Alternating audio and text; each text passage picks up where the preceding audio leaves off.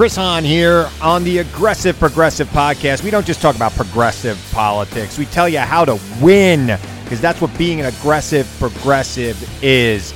Check us out every Tuesday. New episodes on Pandora, iHeartRadio, Apple Podcasts, or wherever you get your podcasts. Don't miss a week. The Aggressive Progressive Podcast with Chris Hahn.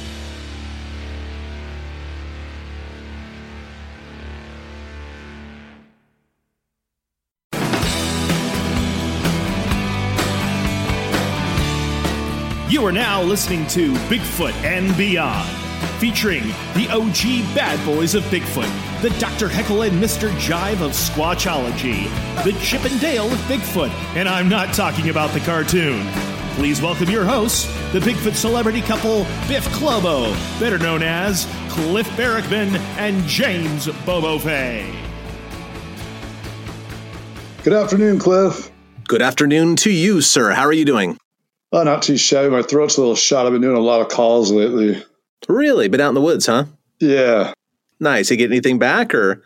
Yeah, I've gotten a few nights out lately. Got out with John Freitas up there outside of Willow Creek. We were going to go up where we were filming, where we got those callbacks. We were filming back in, I guess 4 years ago, 2017 for the final episode. And then I was up in Southern Oregon with Rowdy working on that film project. When I was with Freitas, this Bobcat started answering me. That was it. And then when I was with Rowdy up in Southern Oregon, we got some callbacks, but we were all talking. We were having like a good time around not a fire, but just hanging around camp. And right when I was talking, I was getting animated, kind of excited about something. I was talking loud, and we got this weird call. I didn't hear it that great. Him and this woman that joined us, their ears, the look on their face was like, well, what was that? And no one could identify it, but it was, I heard it enough to go, that was very odd. Oh, well, that's cool. At least you're getting out in the field a couple times, right? Yeah. Now, this $4.39 a gallon down where I'm at. It's not helping any. Oh, wow. Wow. I understand the gas. Well, the gas prices always go up this time of year. Yeah, but they've been up for us for like months. We've been up over $4 for quite a while. And like when I was out of Willow Creek, it was like $4.79. The most money I think I ever paid for gas was up in Orleans on a Bigfoot trip up there, one of the Bluff Creek days, and it was like $5.08 or something like that. Yeah, I paid $5.79 there once. And then when I was driving out, when we were driving back to North Carolina and all that for finding Bigfoot, when I drove out there with Monkey and RPG, I went to this gas station. It was $11.99 a gallon. It was like the most isolated gas station out in the desert. They just robbed you, but the production was paying for it. So I was like, this is awesome. And I filled up like all 27 gallons. It was like $11.99 instead of this huge bill. Nice. Well, I know you loved spending production company money. Oh, yeah. Who doesn't? And then I imagine, every time I'm on the road, it's packed. I'm seeing like all the hotels are booked up. So I imagine it's getting pretty good business at the museum. Yeah. A lot of people have been coming through, which is really nice, not only because, being a business owner, it's always good to take a paycheck, but on top of that, it's giving us a little bit extra money to reinvest in the museum. We're doing a major expansion, as major as we can get right now without building a new building, opening up some areas, hidden little nooks and crannies in various corners of the structure itself that the museum is in. And even that amount of area, I think it's like a 25 by 8 foot area, is going to allow us to put at least a dozen or maybe 20 displays in. So revamping everything, getting a lot of new stuff. We have a lot of new technology coming in over the next couple of months that we're going to make into displays. People who listen to this might be excited to hear, like, I'm actually trying to work on an infrasound emitter so people can feel-hear what infrasound is and does. Hopefully it won't make anybody crap their pants. Dude, I was just going to say, you can get some dude, you got to put a hidden camera on those people the whole time, because you might get some good stuff. Well, I'm not going to have them sign a waiver to go in the back or anything. We'll probably tone it down a bit. But so I've got a great guy working on that technology for me. Some interesting new tree breaks have surfaced we can put out there. I've got some paleoanthropological stuff I want to share with people. There's a lot of cool stuff happening at the museum, but we digress. But we're also talking about science, which is a nice segue here for our guest.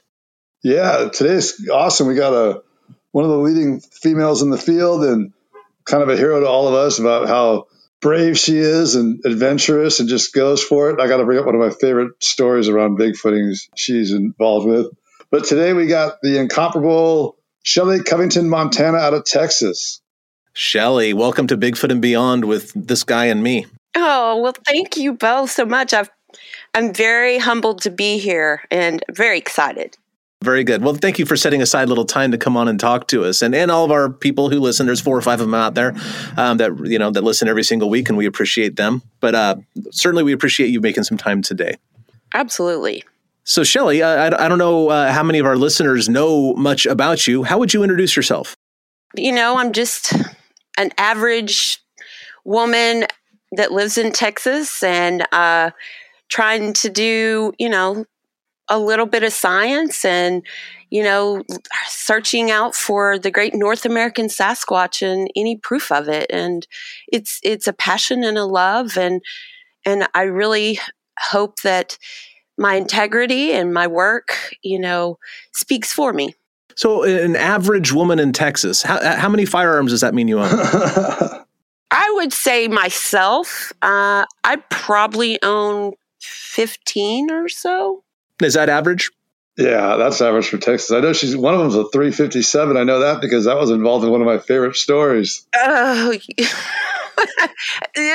yeah. I have a few 357s, a couple 45s, 4570. I've 380s. No, 4570. That's if you want to shoot a big Sasquatch, you'd bring a 4570. That's a grizzly gun. Yes, I carry that. Just it's a bush gun. It's small enough. I love lever action rifles. Those are my heart and joy. And they're good for big hole in, guts out. Really, but it's going to protect you. So, and it's not hard to carry. So. Oh, I love it. I love it. Yeah, again, people who listen, they know I'm not a gun guy, but I have a couple firearms. I'm not against guns in any manner or anything like that. But I do love going to Texas because at the Texas conference where we both spoke this past year, I said it out loud again. Texas is the only state that I go to when I do a presentation and I mention firearms. Applause breaks out. And I'm not kidding. It's happened 2 or 3 years in a row. Love the state. Love Texans. Love all that stuff. I was only halfway joking about the gun thing because I know you're badass. You have firearms because, you travel alone in really remote areas. And it seems to me that's one of your main focuses the last couple of years. You have a fantastic husband. I love that guy. I can see why you love him so much. And he just kind of lets you loose basically for however many months you want to be out in the woods alone, traveling the country in the Pacific Northwest in very remote areas. So yeah, if you see this chick out in the road, man, don't approach. She is well armed. You can approach her. She's friendly. That's true. Yeah, it's just it's just protection. It's nothing more than what my family would expect of me to be safe and smart about the way I handle myself, and being alone has its benefits. It makes me very aware of my surroundings and very focused on what I need to be doing. And, because when we get around our friends and others, it's great. I love it. But when I'm alone, it really makes me think about why I'm there and how much I'm taking away from, my family here in Texas and to get down to business. And it works for me. And it's a sense of, I don't know. I'm a mom. I'm not a young woman. Our children are grown and gone. Donna and I have been together for somewhere around 40 years. And what, you married when you were 12 or something? Yeah, very Jerry Springer, right? They just went across the border to Louisiana and it was legal. Well, I've actually known him since I was 13, but we didn't date until I was in my early 20s, but he's always been an influential individual in my life, and a great outdoorsman, and just a wonderful man, wonderful father. My husband put it really well to our kids because they were kind of freaked out when I picked up and left for 4 months, and their dad said, well, your mom's just picking up where she left off when she had you. I stayed home and did all the motherly wife things, which I loved and enjoyed so much. And now it's kind of like, yeah, I'm still that lady that, could do things on my own. And even though Don is my forever partner, it really creates an enjoyment of missing him. I know that sounds kind of weird, but I enjoy that. And I enjoy the idea of freedom to explore, and that his trust in me as being able and capable of taking care of myself. So you can take care of others too, because right before we met you in 2017 at the Tom Powell, Cliff and I went out, and Shelly and a few others went out to Mount Hood to watch the eclipse in 2017. And Shelly had just had quite an encounter that I was like, oh my God, I just loved her even more. Tell us that story about the thieves. Well, yeah. So a few of us were, and Cliff, you had come in at one point. I think you had stayed just one night, and but I think we were in Skookum Meadows. We were at a primitive area. There was a burn ban. We were with a few folks who were out there for just a long, extended, friendly expedition, I guess. And I don't know, the way I recall it was really late. I want to say 1-2 o'clock in the morning, maybe 3. We were up, but there's no fire, no light. And everybody's kind of visiting. And I hear off in the distance a vehicle coming down the road. And, we're, squatchers, we listen, I guess. And I hear the vehicle shut off on the road, and the doors close, like 2 doors close. And I can tell they're trying to be really, really, really quiet. And I'm thinking, they're trying to come in here and steal. They think we're asleep. And I don't know why. I just jumped up and headed down the road. I know why. I know exactly why. Yeah. If you don't know, let us inform you, because you're a badass. I don't know how much of that I am, but I just knew someone was approaching my camp that was not invited. And I could just feel, I don't know. It was just one of those things. And I hear them speaking, and it's 2 young males, and I hear them speaking softly.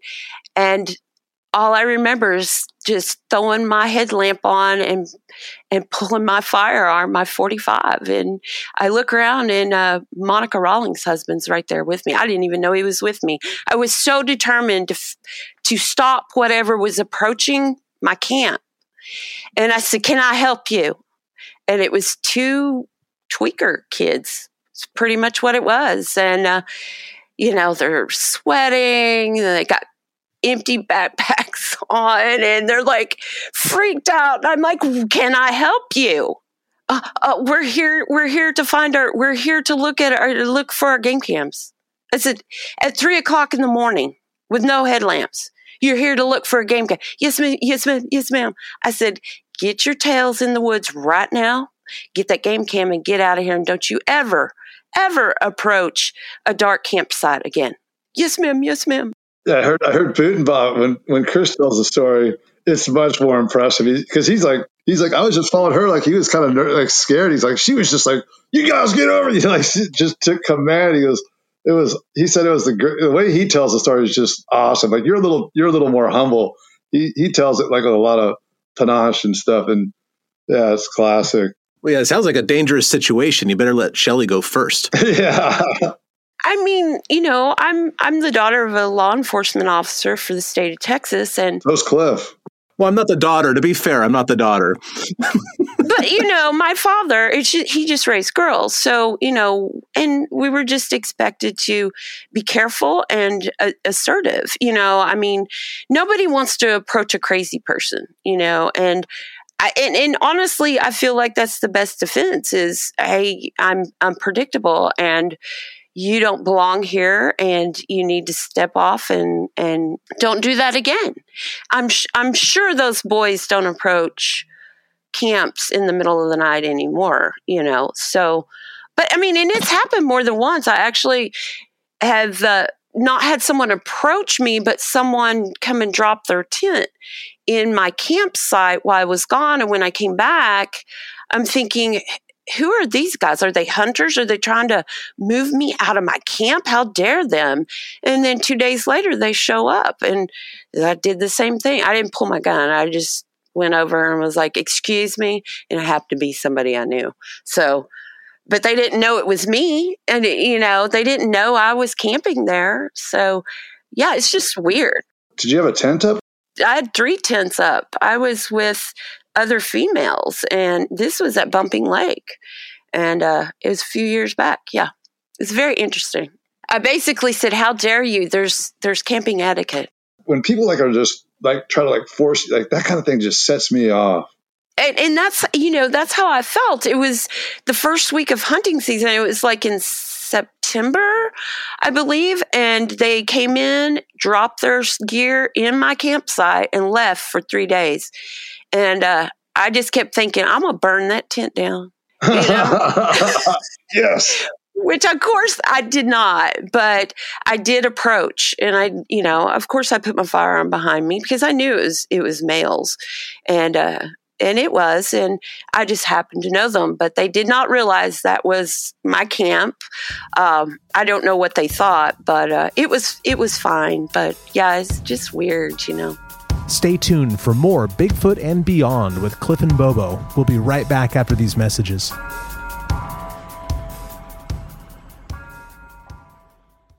Sonidos of our music. Sonidos of our voices. Sonidos of our stories. Listen to the sounds and voices of Latin music and culture with Pandora stations like RMX, La Vida en Pop, El Pulso, and Satélites, and podcasts like Rubirosa and more. From music to stories, all that we are is in the sonidos of our culture. Listen now on Pandora. So, Shelly, once your kids were grown, you were already interested in Bigfoot. When did you really get it? We met you with Wool Heater, probably almost 10 years ago. We were filming the show down in Texas. And then we've run into you in multiple states, Northwest, Midwest. How long have you been doing that? Oh, well, I guess when the kids really started, I think Dylan was still home, and they've been gone 10 years now. But I think I got on the internet for about 2 years because I was home, the kids were doing their thing in and out. And I was just delving as deep as I could into anything I could find out on the internet because I was really scared to meet any of these people and ask any kind of questions because I wasn't sure how sane or crazy anybody was. Well, it was just, and I wouldn't even go into the Facebook groups because I knew other people would see what groups I was part of. And so I was just trying to do my own research through, YouTube and scientific papers and then all of a sudden, I'm finding Bigfoot, and I was seeing a lot of hoaxing stuff, and I couldn't understand that. I was like, why are all these people believing this stuff? Because, honestly, it was a little bit of common sense. I was just like the Rick Dyers and stuff that just didn't make sense to me. And it just got me on this path if I were out there searching, really searching, what would I need? What would I want? How would I come back with any kind of scientific evidence or proof, something that people could find as viable?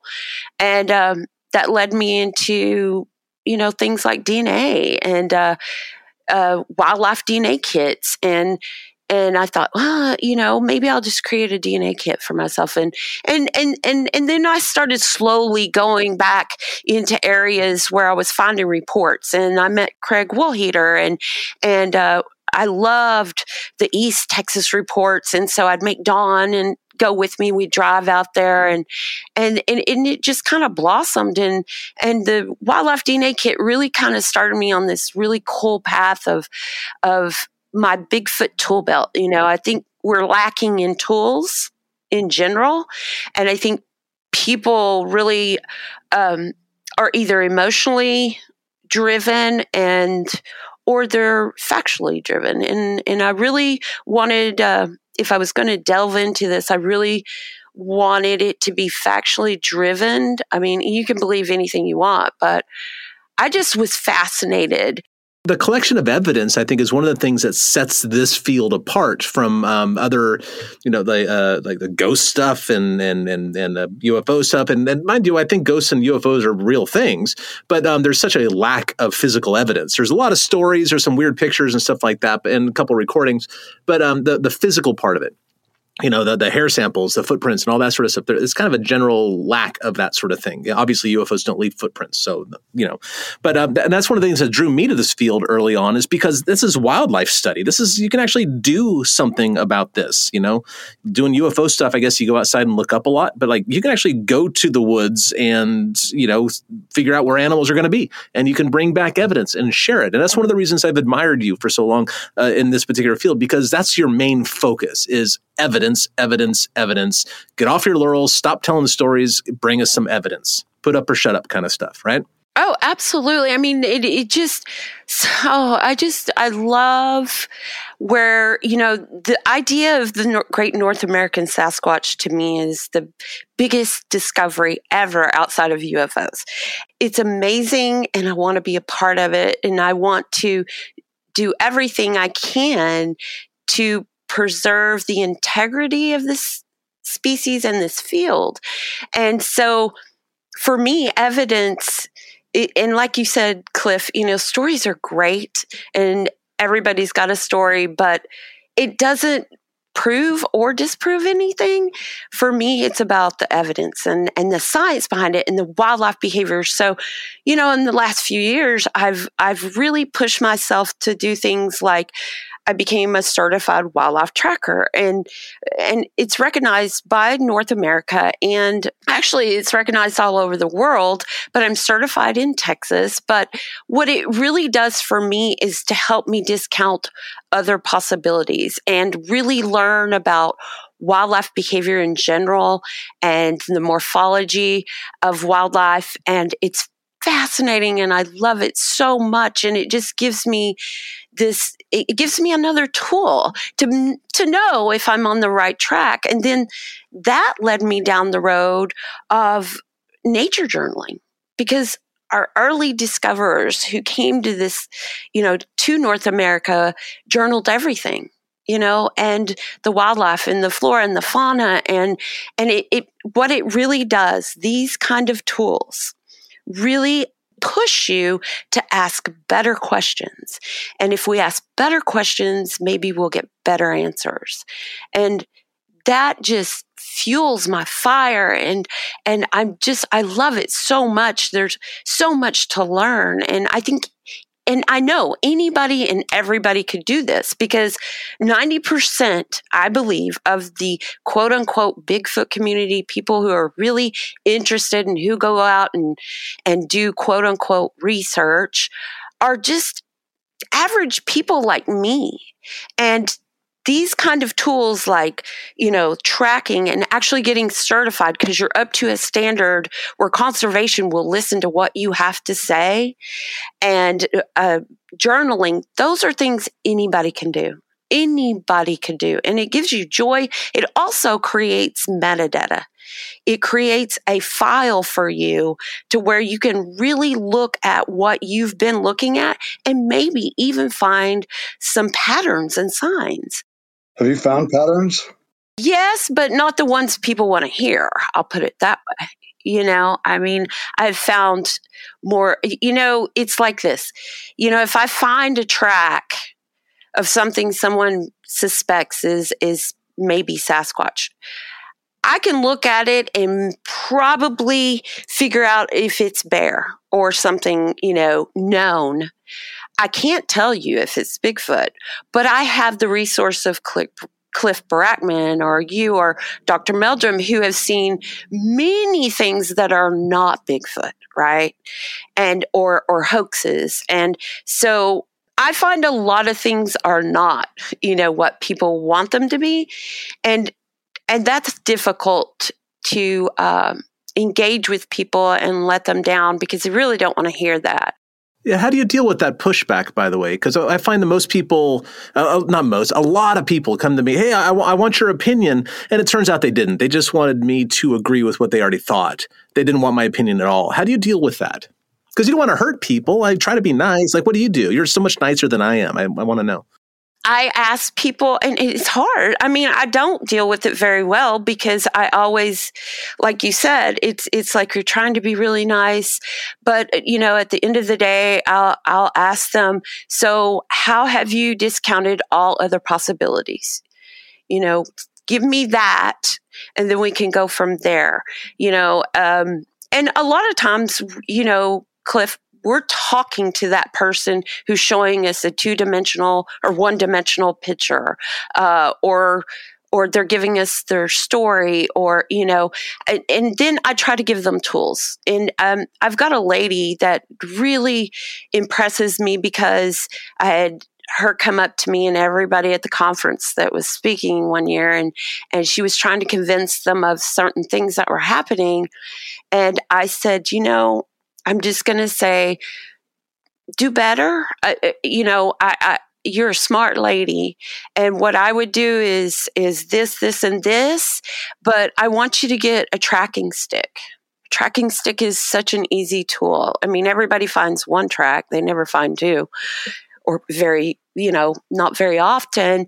So I'm like, take that stick, and I'll send them, you know, videos and such of what a tracking stick is, where you can lay, you know, a walking stick like we have when we're hiking at the front of this so-called track, and lay it on the ground and swipe it 180 degrees. Get yourself way down on the ground to where you can see the next disturbance. The next disturbance, if it is not bear or human, if it's within, you know, if it's like a 6-foot disturbance between one and the other, then we might have something. You know, get out there, video. Why are you taking one picture? You should be taking a picture at 720 degrees, or video at 720 degrees of this track, where you're going all the way around, across. You're laying down, you know, you need to think of yourself as the entity that made this track. Where would the next track be? Look for it in 6 feet or whatever. I just try to give people more ideas, and I'm like, let me know how it works out. And that seems to work. And, you know, and it's funny because more women, for me, are way more receptive of what I'm telling them.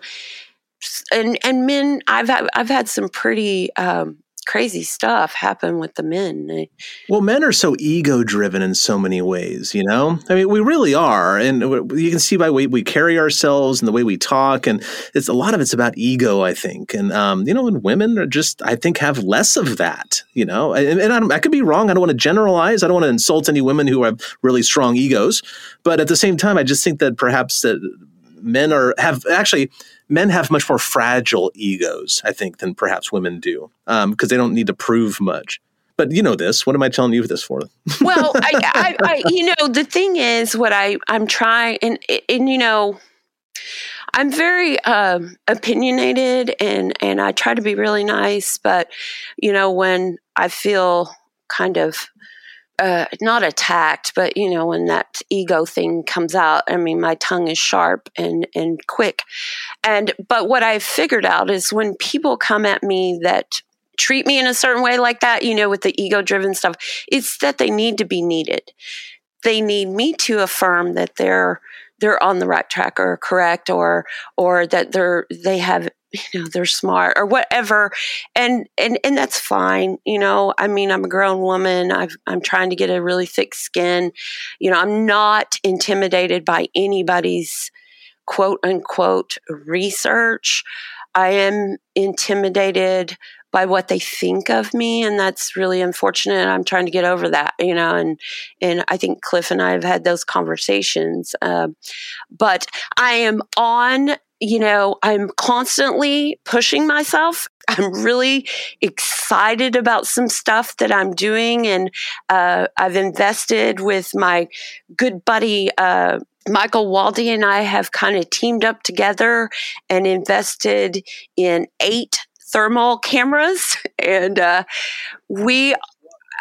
so Michael Waldy has outfitted his truck with 2 FLIR Pro views on top of his truck. And I've invested in, I love the Pulsar Trail 2 XP50s. They're fantastic.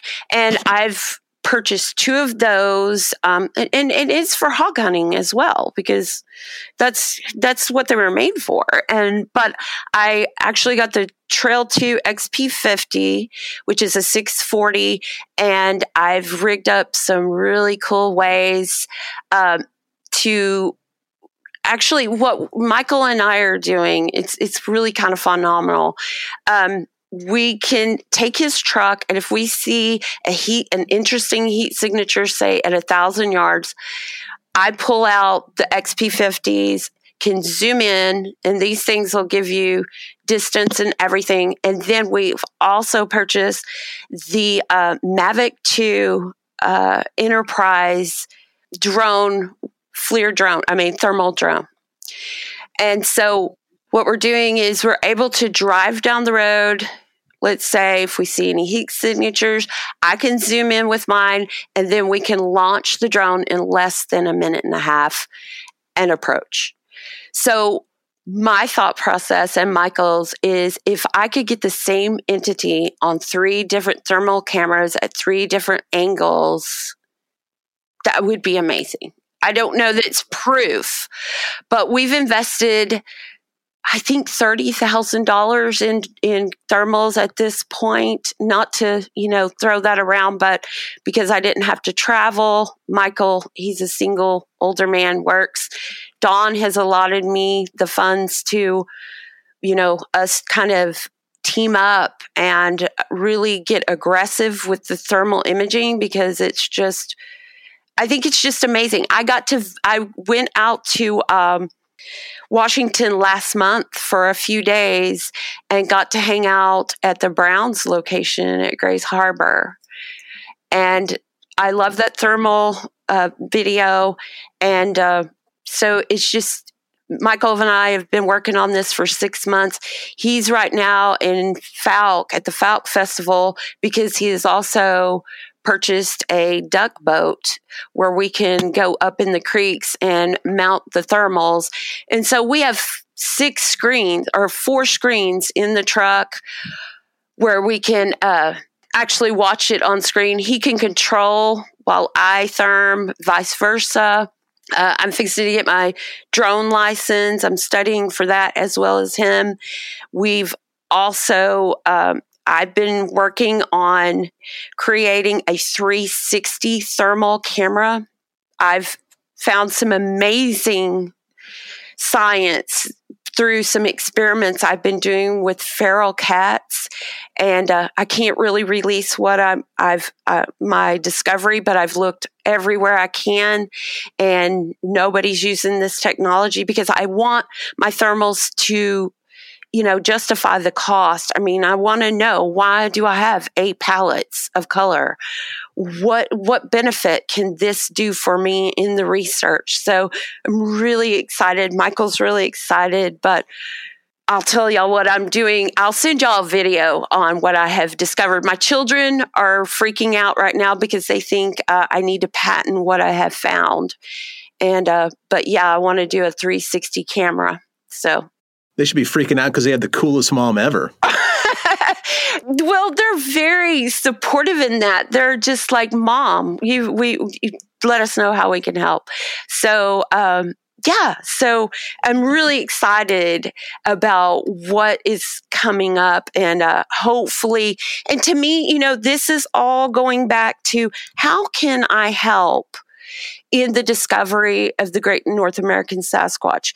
I may not be the one to discover it, but if I can, put out a tool like, the Sasquatch Alba Vernix DNA kit or something to help you with your thermal vision where you can see 360 degrees around your campsite, because most people, if they can even afford one thermal camera, be able to put it out all night and watch anything that comes into camp. If I can be that person to help that way, I feel like I've done a good job. Yeah, I'd say.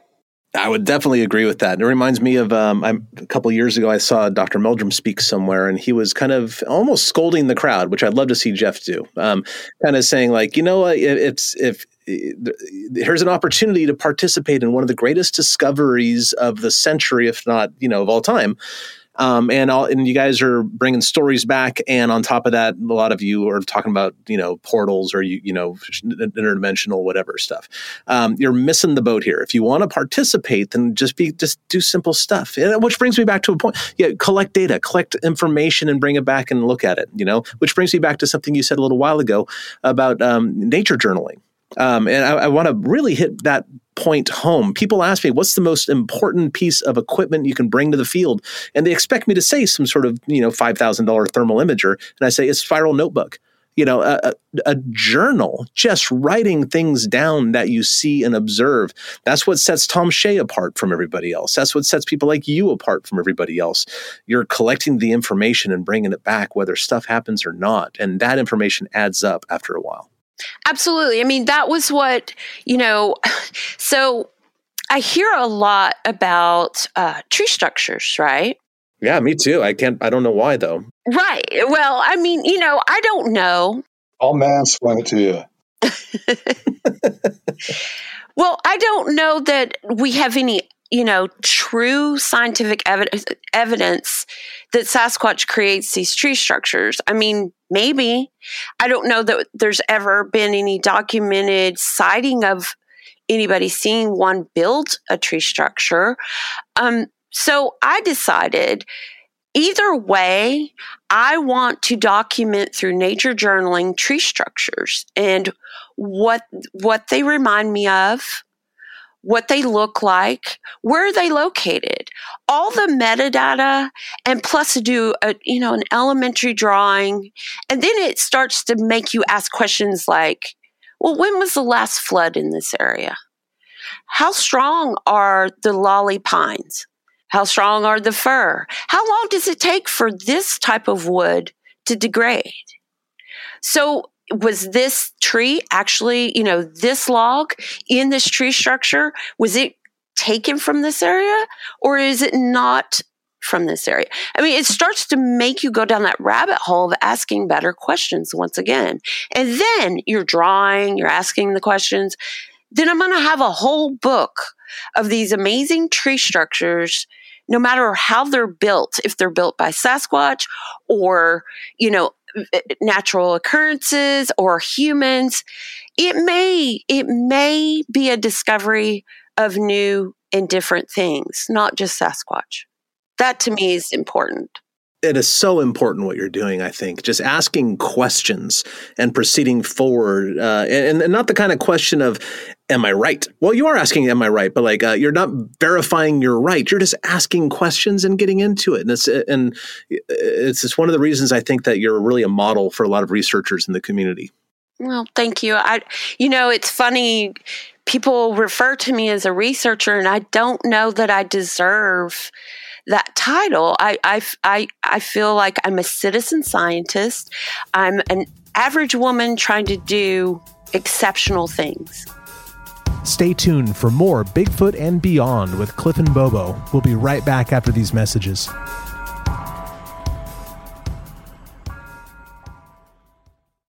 I think we could all ask, how can we contribute? I think learning starts with a place of accepting your own ignorance in a way. And, I'm not a geneticist. You're not either. We don't know these things. But we did our best to collect the evidence out of that face print in Texas this past October. And I still have the samples. I can't do anything with them because I'm not qualified. And you have to accept where you are and what you can do and what you can do to move forward and be able to participate in any way. And I think that's a really important point that you're making here. Oh, yeah. It's exciting. And it's just like, with the nature journaling or collecting any kind of evidence that you think might be helpful later on. I think in 10 years, if I have this full book of tree structures, there might be something there. And if the Great North American Sasquatch is proven, then I have this book to hand over to somebody to say, here you go. This is what I found out. And I think it just gives our work value. And it's important. It's important. I think I ask people, are you doing this for your experience, or are you doing this for the species? When you say that this is important, I'm curious what your opinion is. If Sasquatches were proven to be real animals today to everybody's satisfaction, what do you think would change? I think I'm sure 100% they would be protected. How they would be protected, I don't know. I don't know. I think I don't know what would change. I mean, I'm sure the Forestry Service would have a whole lot of litigation to deal with, and that's okay. It is what it is. I've never known of a species that was discovered that they didn't try to protect it if it was endangered. And I don't know, I would assume that they would be immediately protected and considered endangered. But honestly, I'm not qualified to answer that. Once again, I don't know. I just know it's important. It's part of this great country. This continent has the Great North American Sasquatch. And, we were put on this earth to be the keepers of everything around us. That's why we're here, in my opinion, is, we are the shepherds, and we should do everything in our power to make change and to protect it at all costs. And, man thinks they're the smartest thing on the earth. Well, figure it out. So, Shelley, one of your fortes is, of course, collecting evidence of all sorts. I'm going to just shoot a kind of evidence at you, and you give us your thoughts on it, maybe the best way to collect it and best way to find it, or whatever you want to say about it, okay? So let's just start with hair. You've already mentioned one technique of getting hair out of birds' nests. What else do you have to say about hair? Well, hair, I think, is really hard to find. But if you do find something that's suspect, I would hope you would have a couple other pieces of it, like a footprint and a face print, But hair, if I were collecting hair, the first thing I would do is, of course, use my DNA kit and, sterile gloves and all that. And I think we overdo it, but that's okay. Right? And face mask and all that, because that's what society wants. And I would put it in gauze. Then I would put it in acid-free envelope, which is sealed, and then all the metadata placed on it. You want to store it in a cool, dry area. But one thing I think we should be looking at when it comes to hair is the majority of wildlife has hollow hair. So the hair will actually break and pop very easily. It's brittle, from deer to bear, all those things. What I would be looking for is maybe a little bounce in the hair like human hair. Yeah, apes don't have fur. They have hair, and it should look a lot like a real fine human hair, from what I understand, at least. Would you agree with that or no? Yes. Mm-hmm. Okay, well, let's do this. How about blood? Blood. Okay. So in my kits, I provide you with sterile swabs. Now, everything I use is from a medical company, and it's all up to human standards. That way it's sterile, and there's nothing better you can do. But actually, with sterile swabs, I would get as many samples as you could, and you replace them. You place them back into the container they came out of. I have a couple of bacterial swab collecting tubes with the swab and the tube, and also just packaged swabs. But as long as they're up to human standards and sterile, you can put them back in as many as you can. And once again, it would even be good to dry out the swab because moisture creates mold and we do not want that. So we want dry samples when it comes to blood, and then put in cool, dry location back into which I provide you with a acid-free envelope, seal it, all metadata on in the envelope as well. Okay, what about when you say metadata? What specifically are you looking for? What is useful as far as writing on the envelope for our listeners? Well, I always tell people more is better, but where it was collected, who collected it, the chain of custody. The less people that touch it, the better. I tell people when you're collecting any kind of DNA evidence, it should be you and an assistant, and you should double glove. In case you touch something you shouldn't, you can take out that outer glove, or you are actually, if you're going from, say, blood to hair, you want to take out those outer gloves. But also, I would put a video with it when you are collecting any kind of DNA, so there are no questions out there that can't be answered. You've got a videographer that's actually standing back and videoing the entire process from beginning to end. Metadata, video, time and date, location, people involved. I got to look back at my notes, but if you can get the video and who was there and where it was and what else other, evidence that you have to add to it, more is better. Now, you mentioned an assistant, and I'd like to point out that I had the distinct pleasure of assisting you get some information and face smudge smear goo off of a glass plate when we were at the Texas conference this past year. And I want to sing your praise from it. I hope you don't mind, because we saw this as an opportunity to get basically, long story.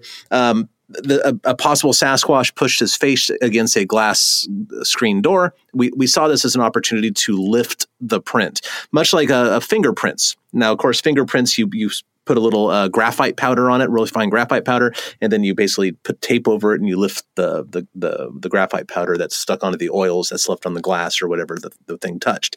In this case, we had a face print, and we didn't have graphite powder. We didn't have what we needed. We just knew we had to get it done. And through your genius, you rated your makeup kit. We didn't have the right kind of brush. We didn't have the right kind of powder, but you went into your makeup kit. And I don't know what kind of makeup you used or even what kind of brushes or anything, but I'll be darned, but you did it. You lifted this print, and it's, to my knowledge, the only purported Sasquatch face print that's been retrieved. And it was just such a neat thing to watch you in action getting this done. So I just thought that was so cool and so MacGyver of you to be able to improvise on the spur. It's like, oh, we don't have graphite? No problem. Leave it to me. I got this makeup kit. We're going to get it done. And you did it. Where can we see that? I've got the actual face print. It's going up in the expansion of the North American Bigfoot Center. Yeah. So the thing that I had was I'm from a cosmetic field. So I had actually pigments that were created up to human standards. They're created to stick to facial oils. And I had this huge bag of black carbide pigment that is used to make actual eyeshadows, because I've got the ability and the kits to make my own cosmetics. So, and I went and got a sterile brush. I know all about how brushes work and, from squirrel hair to camel hair and synthetics. And so, yeah, I was just like, you know what? I'm just going to use some cosmetic pigment because it's super fine and it's meant to stick to sebum. And so, yeah, it worked out really well. Yeah, you did it. It was very, very impressive. Thank you. I think we were both equally impressive because we just kind of jumped in and knew exactly what we needed to do. I mean, it flowed really well. I was really happy, and I couldn't have done it without you. I think it was really awesome. We're a formidable team. We were good. And Mike Waldy has that video, right? Oh, absolutely. Yes. And then, we get with Doug Hajek. We create a term for this stuff, the Sasquatch Alba Vernix. I've now created the kits off of what we did, everything from forensic rulers that will stick to the windows and all the sheets for face prints and handprints. And I will tell you, I've been experimenting because I'm trying to create an educational video for anybody that buys the kit or just wants to learn how to pull face prints, handprints, and DNA and hair and all that. What I wanted to tell you, since through my experiments with the kits, I've been, remember we all put face prints on the glass to, for us to practice. And poor Don, I mashed his face in the glass, and I've used him and a couple of people. And what I am finding is your face print is actually a lot smaller than your actual face. Oh, really? Yes. Very interesting, because that's one of my complaints about the print we lifted is that it seemed a little small for a Sasquatch. Yes. And I think that's because we're 3-dimensional and we're creating a 1-dimensional print. So we're, it's almost like, how when you're in the field taking a picture, it's so much closer when you're actually there. When you take the picture, it's double back. I mean, we're taking all the dimension out of it, I guess. I really don't know how to explain it, but what I was looking at, I was like, wow, your face looks so small after I get this print. But yeah, we're actually losing some size when we're doing our print. Very interesting. That's encouraging because I'm trying to prove it's not a Bigfoot face print, and the only thing I have so far is that, well, it's it's kind of small for what I would expect, but I try not to let my own expectations strangle the Sasquatch in a way. Have you guys had a chemical analysis done of it? I mean, has that happened yet? No, Doug's supposed to get back to us on that. I've set aside samples for Doug Hajek. He asked me to hold on to them for now. Dr. Meldrum has some samples waiting for him when he's ready for it, and I have a couple others for reproduction, basically. In case we get good results, we want to reproduce the same results. Yeah, for people that we got a lot of new listeners. For the new listeners, Doug Hajek was on a previous episode, probably around 70 or something like that. Go back and listen to that, and it's very interesting what he lays the groundwork for what they're talking about here. And it was like serendipity because that episode, I had just listened to it, and it was less than a month, and then we were in East Texas pulling a face print. And the thing is, no matter what the results are, Cliff, we have another tool. And it's encouraging. What I love about Doug was that he talks about the compounds in, non-human primates versus humans, and that there's a difference. And maybe that's what we will see. Maybe not. But guess what? It's way easier to find a face print, handprint, than it is to find a piece of hair. Yes, it is. Yeah. Much. Yeah. Well, yeah. Sasquatch hair in particular, of course. Yeah.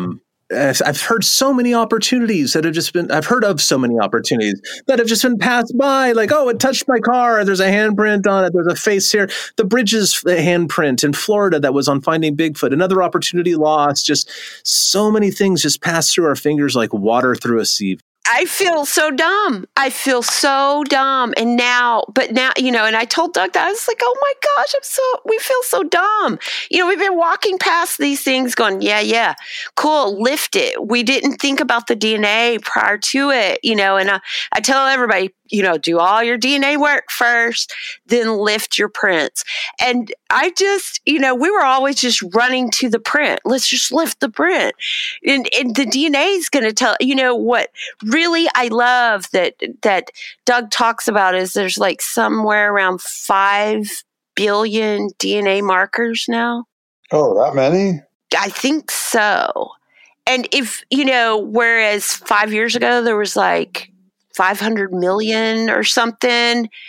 And $1 million to $1 billion is like, you can become a millionaire in 9 months if you give somebody $5,000 a day.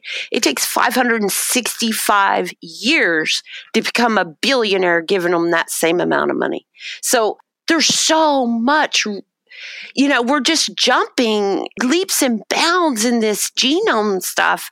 And to maybe have something of Sasquatch evidence through a little bit of sweat and, oil on a piece of glass. Wow.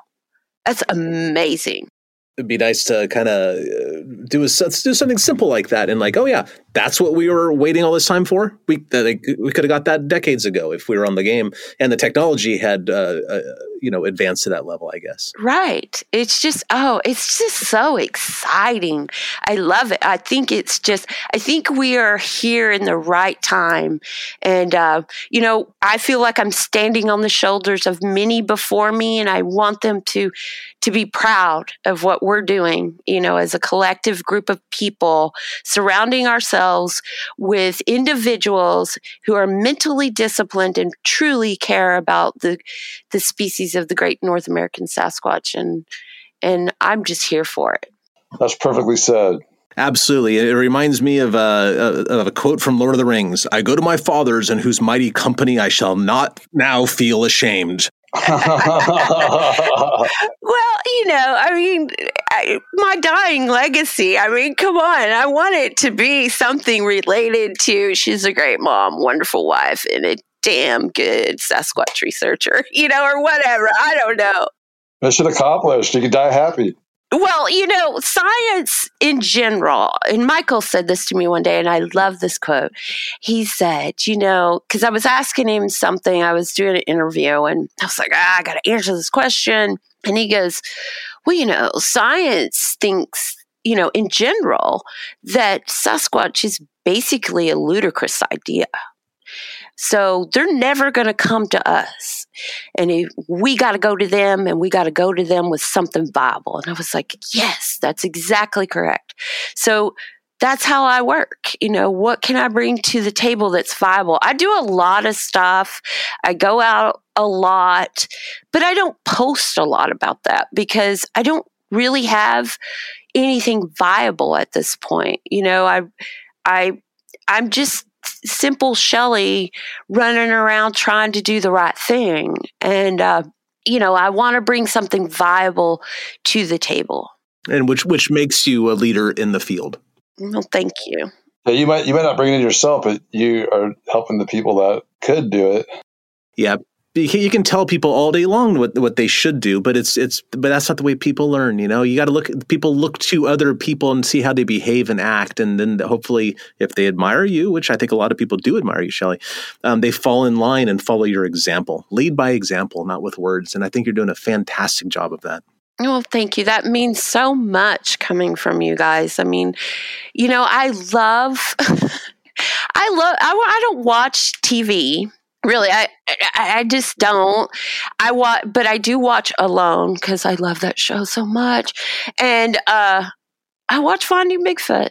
And I love Finding Bigfoot because Finding Bigfoot to me was what really informed people about Bigfoot being other than a mythical, magical monster. It was actually a viable creature, and it's bringing awareness.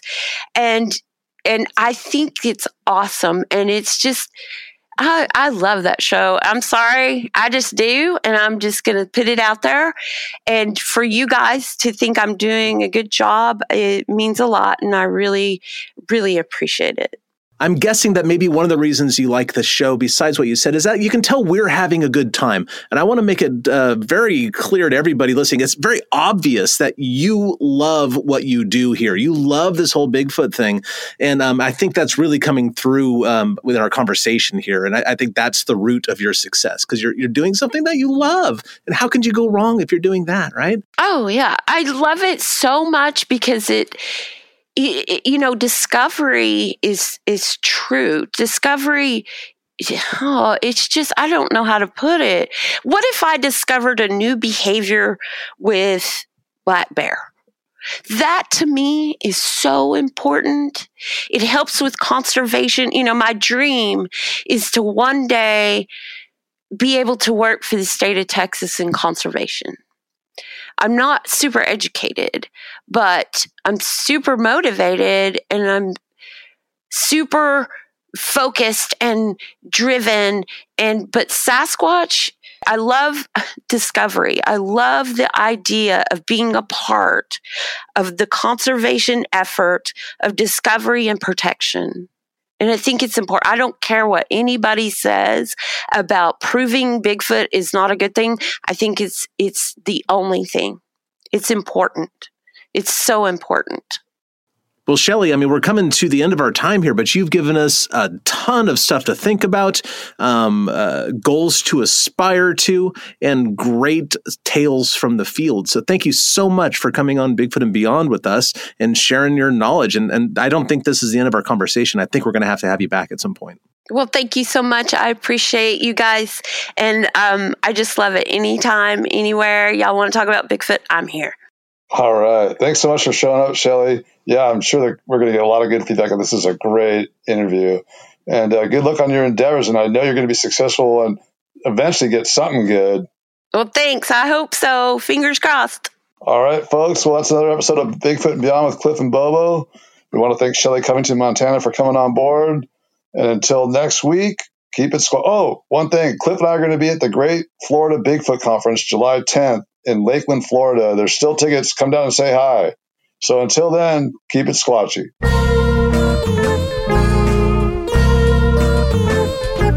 Thanks for listening to this week's episode of Bigfoot and Beyond. If you liked what you heard, please rate and review us on iTunes. Subscribe to Bigfoot and Beyond wherever you get your podcasts, and follow us on Facebook and Instagram at Bigfoot and Beyond Podcast. You can find us on Twitter at Bigfoot and Beyond, that's an N in the middle, and tweet us your thoughts and questions with the hashtag Bigfoot and Beyond.